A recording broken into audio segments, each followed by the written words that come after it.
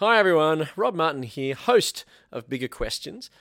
Now just before we start this week's show, I wanted to let you know about our brand new series of live recordings coming up in the city of Melbourne. Starting next week, Tuesday 20th of August, we start our new series, Songs of the Heart, 6 ancient songs with wisdom for life's biggest questions.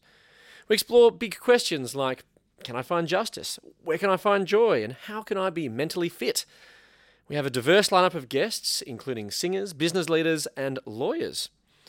You can join us, be part of the live audience, ask your bigger questions, and bring other big questioners as we reflect on these ancient songs with some surprising answers. Recordings are every fortnight over lunch in the city of Melbourne at Campari House, Hardware Lane, in the city. First shows Tuesday, 20th of August at 12:30 p.m. Check out biggerquestions.org/songs for all the details and the lineup of guests. We hope to see you there. Now to this week's show, and just a quick heads up that we recorded the second part of the show in a slightly echoey room. The sound quality's still fine, but we realised that this wasn't optimal. So now to the show. This is Bigger Questions with your host, Robert Martin. Welcome to Bigger Questions, recorded live in the city of Melbourne. Today's big question, when do miracles happen? Today we have a very special episode of Bigger Questions. We recorded a live show about miracles some time back with Linda Bailey, who at that time coordinated Miracles Day for CBM, an organisation committed to working with people with disabilities in the poorest places of the world. We heard about her reflections on miracles, Jesus the miracle worker, and her own personal struggles with miracles in her life. Now I'm going to play some of that interview now, yet the story has a twist. After recording this episode, some events have changed which impacts our conversation. I'll rejoin you after this to explain some more. But now we pick up the live show when I asked Linda about what Miracles Day was. Thanks for having me. Now, Linda, your job is to coordinate a project with CBM called Miracles Day. What exactly is Miracles Day? Miracles Day is a day that radio stations all across Australia put aside their broadcasting to raise funds for cataracts for CBM. Yep. We call a miracle a cataract operation. So that's a $32 donation. It's a 12-minute operation and it takes someone from blindness to sight in some of the poorest countries in our world. So why is it called Miracles Day?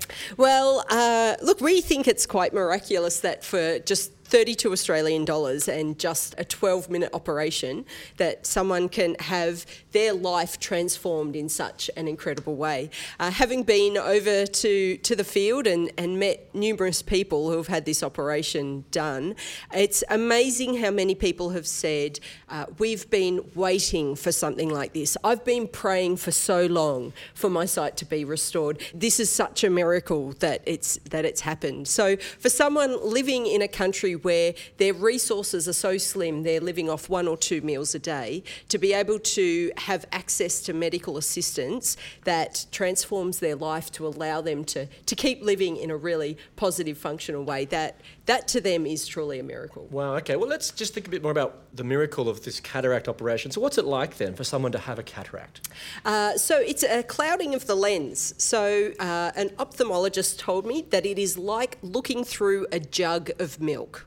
So you can see if it's light or dark, but as the cataract develops, you really can't make out shapes. A lot of people say they can't recognise which child is which or which grandchild is which. They can't see the road properly. It's all really quite blurred. Now, so you mentioned that this miracle is transforming to people's lives. So how so? How does this miracle impact the lives of the people who receive the operation? When someone has a cataract, it means that because of their vision being so impaired, often they have to finish work, they're not able to help their families, they're not able to care for their children or their grandchildren.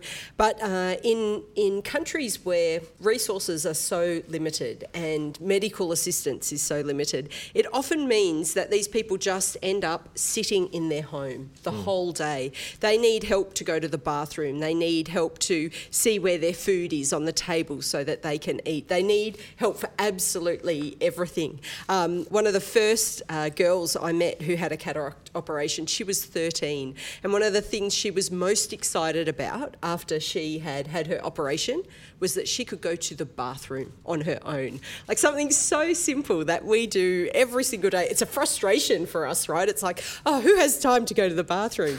But for her, it was like the biggest joyous occasion because she could go on her own as a teenager. And a lot of the older people who get cataracts, which is the most common age of getting cataracts as well, often if their families don't have time, they have to go out and earn an income for their family, and so they don't have the people there to help. Often a grandchild is taken out of school so that they can care for their grandparent, which means you're not just, that grandparent's life isn't just affected, but the grandchild's future is affected too by not being able to get their education.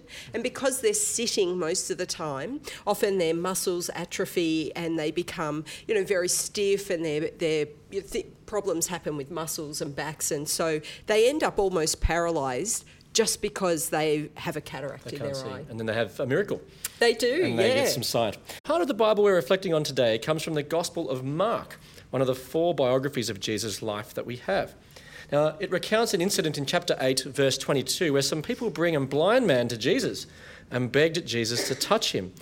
So, Linda, why do you think they were so desperate to get Jesus to touch him? Well, from any of the people that I've met overseas that have lived with cataracts, they really are desperate to have their sight.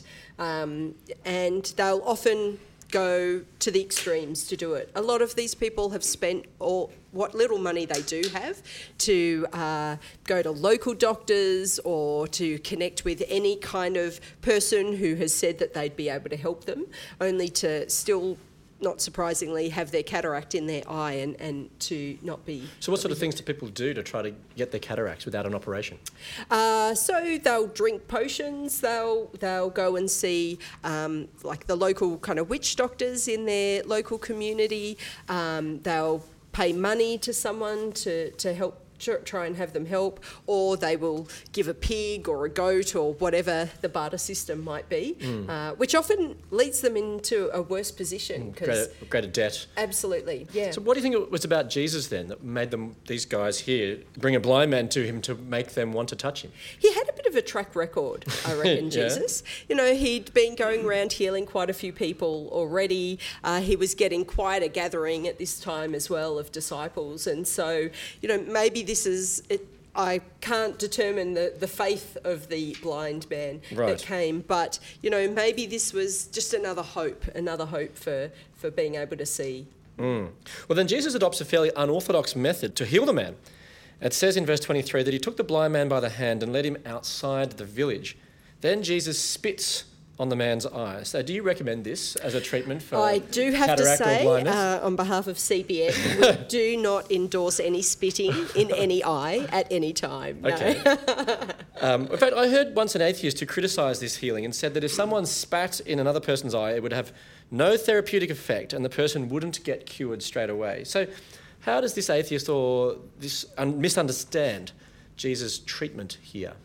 I actually find that it just shows the diversity of Jesus that he is. There are a number of different accounts of Jesus giving someone back their sight in the Gospels, and all through different ways. And I think so often we try to understand Jesus to replicate exactly what he does, work out the formula that Jesus has for healing people. But I guess for me, these different ways that Jesus heals blind people in the Gospels kind of says to me, he actually doesn't have a formula. He has many different ways. We can't box him. We can't know exactly what he does and why he does it.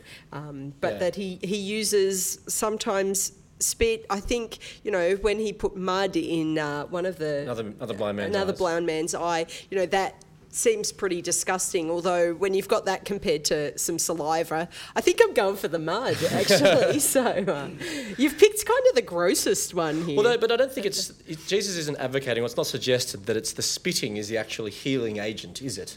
It's actually Jesus himself has the healing power, isn't it? That's right. That's what he's saying, yes. Yeah. Yes. But the spitting obviously doesn't quite heal the man. The blind man sees people look like trees walking.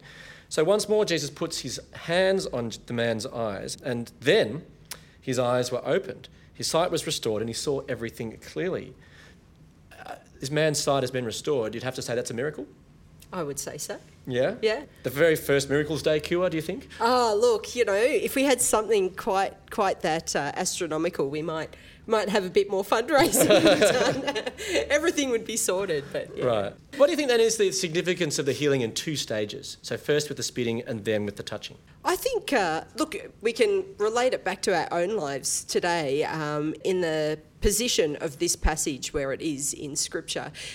Jesus has just fed a whole heap of people, thousands of people, and yet the disciples are still kind of questioning, and they're still wanting proof, and they're still wanting something really tangible to believe that Jesus is, the Son of God. Yeah, and there's also a sense, I suppose, in which there's a lack of understanding, that someone, you think you know someone, but then you see them in a different light and then everything becomes clear. Yep. And so do you think many people in our world don't quite see Jesus clearly? I think absolutely everyone doesn't see Jesus clearly. I think we all try, and we certainly, through reading the Bible, we certainly get a better understanding of him. We're all on a journey to understanding Jesus more and more.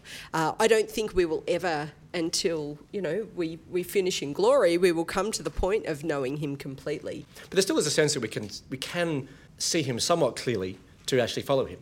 Yes. You've got to have some sense of who he is to commit your life to him, because you do change your life quite a bit when you decide to follow Jesus. Having that understanding does help. Now, here we're talking today about miracles. You believe in miracles. You make miracles happen in some sense with CBM, and you believe in Jesus as a miracle worker. But one of the lines from the Queen song isn't reality in your life, the miracle of a test tube baby or of any baby at all.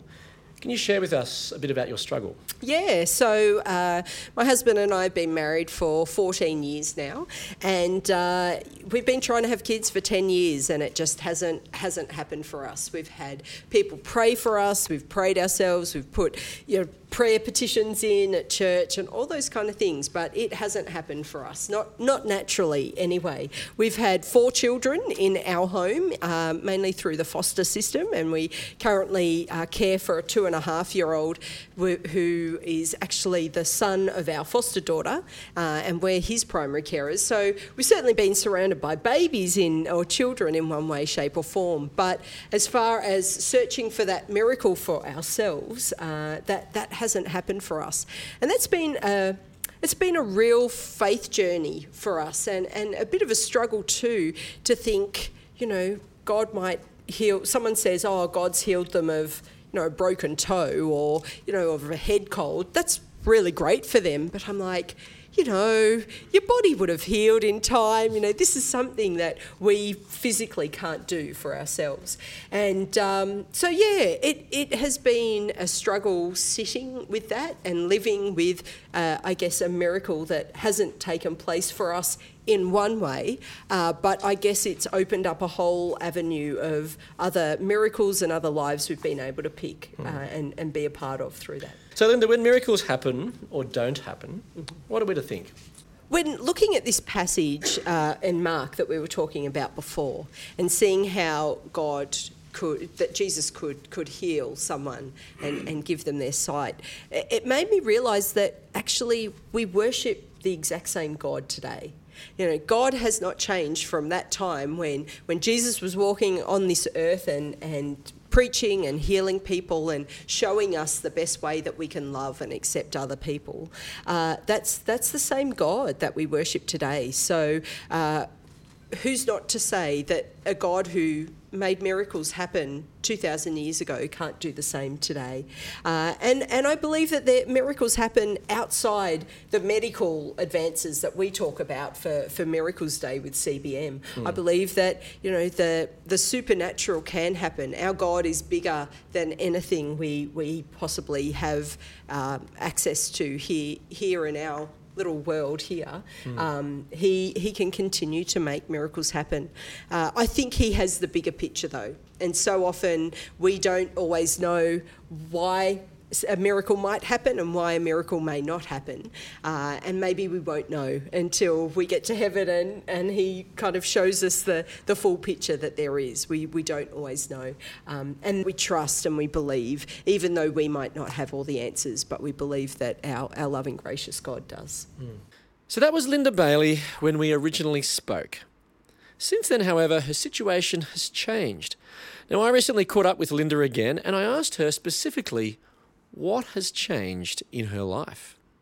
Well, it was interesting because a couple of months after we recorded that, I actually got asked to consider a job at a church, which I did consider, and I took on that job only to find out 3 weeks later that I was pregnant.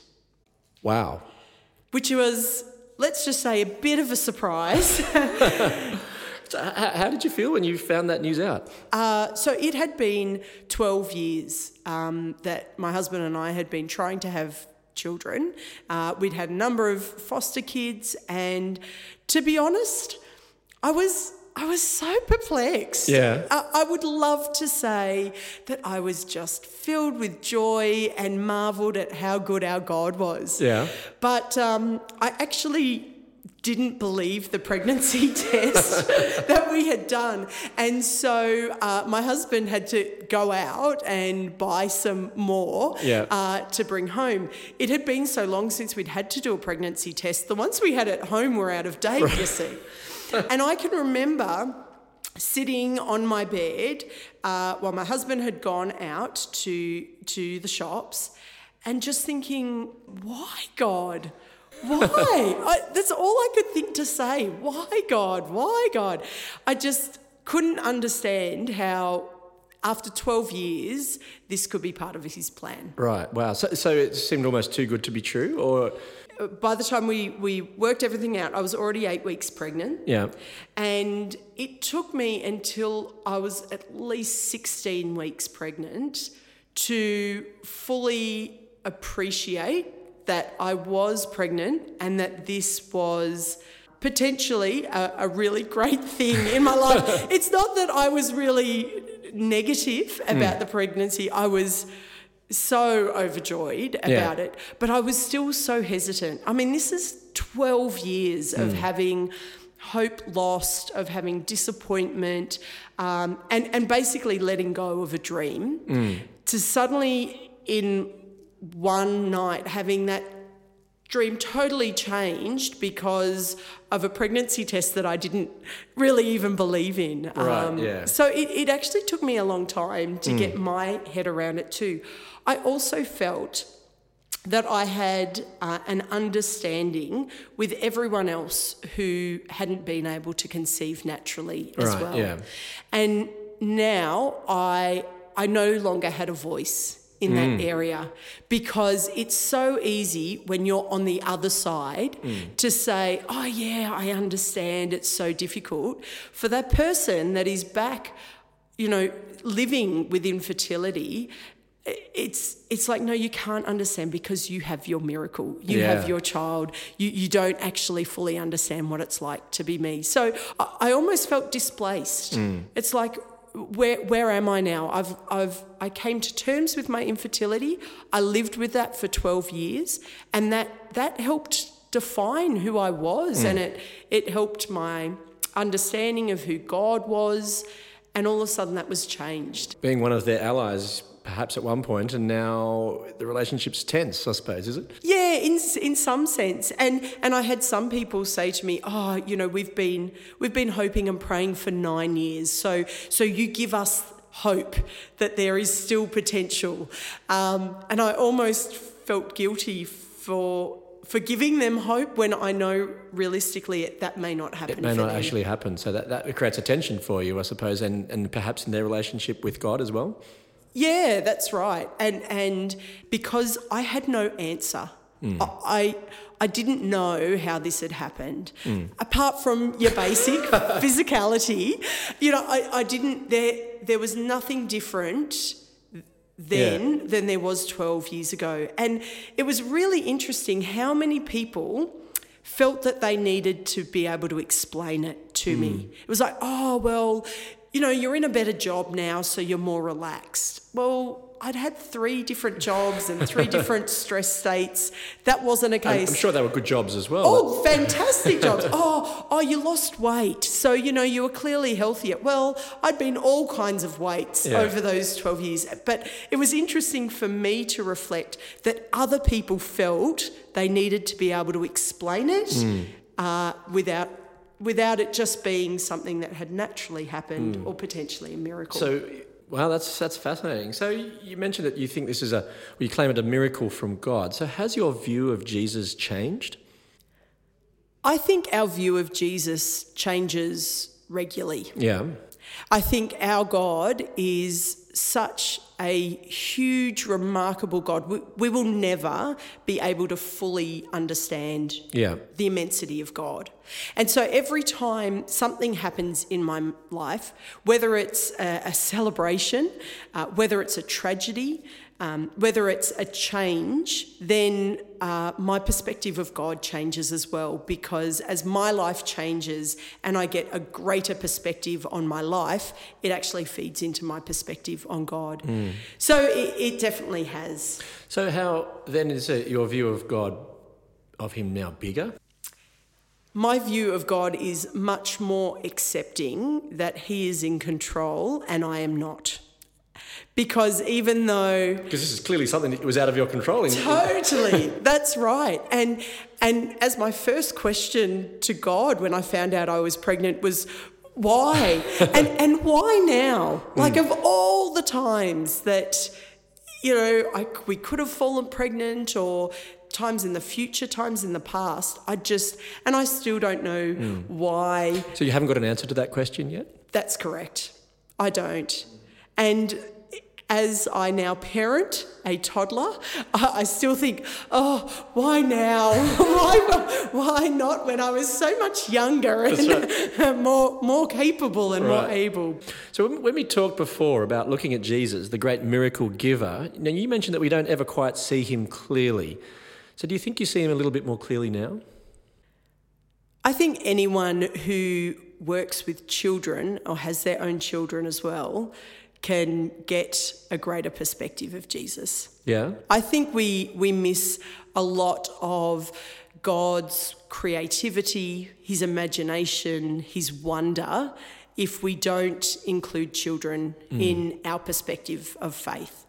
And certainly as I look at this incredible ball of life and laughter and fun who has come into our family, and feel so humbled with the blessing that he has been to us, it helps me to be more humble to Jesus, to have that different relationship with him, and also to acknowledge that as we often call him and consider him our Father, our Heavenly Father, how much more I admire God for loving us and caring for us and always being there for us, when, let's be honest, we can be punks sometimes and we go our own way and do our own thing.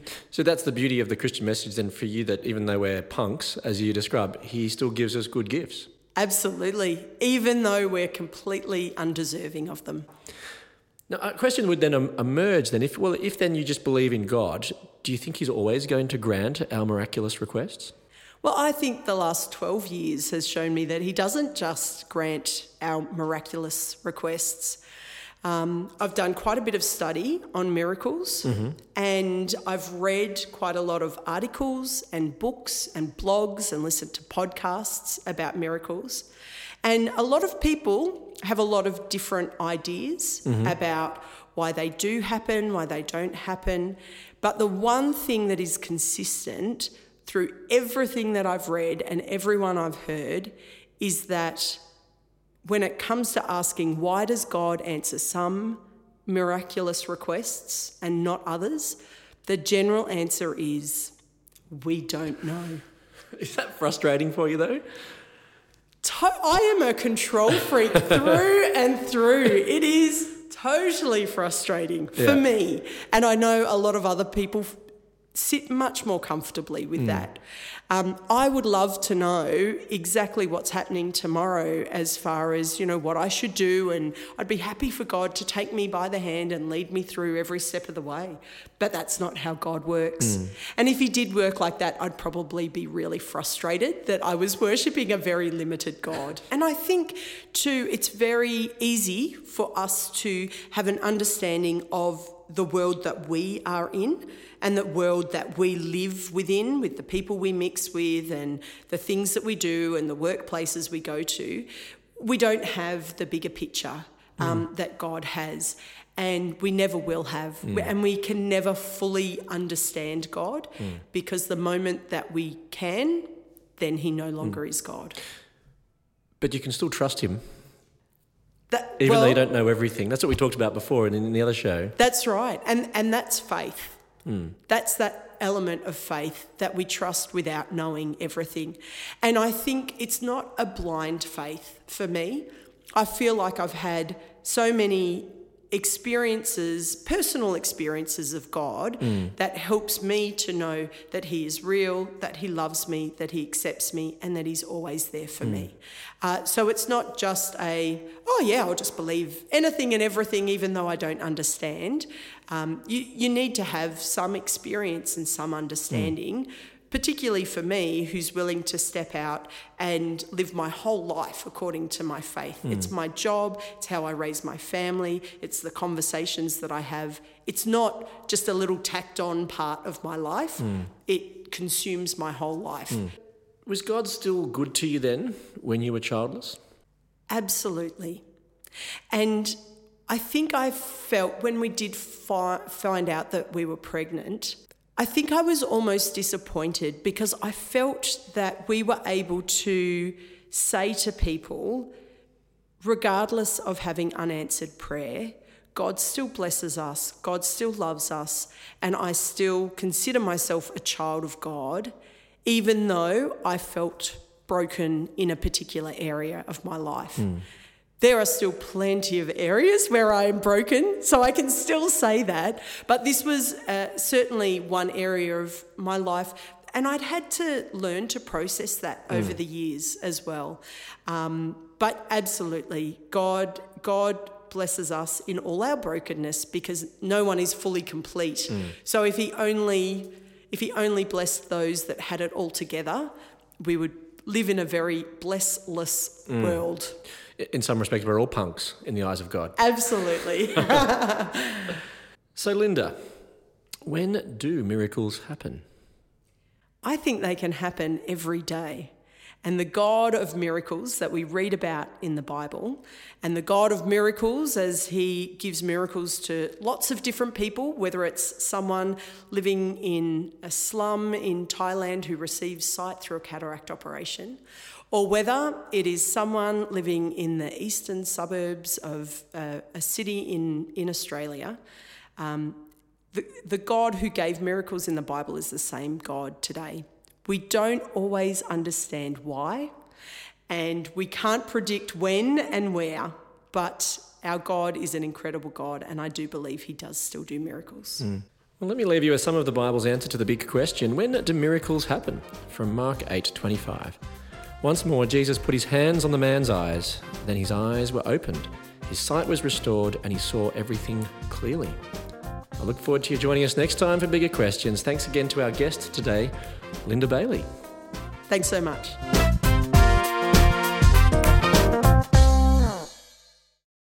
Well, thanks for listening to Bigger Questions. We'll be back next week with a fantastic conversation to celebrate National Science Week. We have 6 scientists sharing their stories, and we're going to feature some previously unreleased material. So don't miss that. And don't forget to follow Bigger Questions on our social media pages, Facebook, Instagram, and Twitter. And please share the show with your friends or colleagues. Let's get the word out and get more people asking the bigger questions in our world. And also, if you wanted to invest in bigger thinking, maybe you could support us on Patreon. For as little as US $1 a podcast, you can help create better dialogue around the bigger questions of life. So thanks for listening, and remember to keep asking the bigger questions.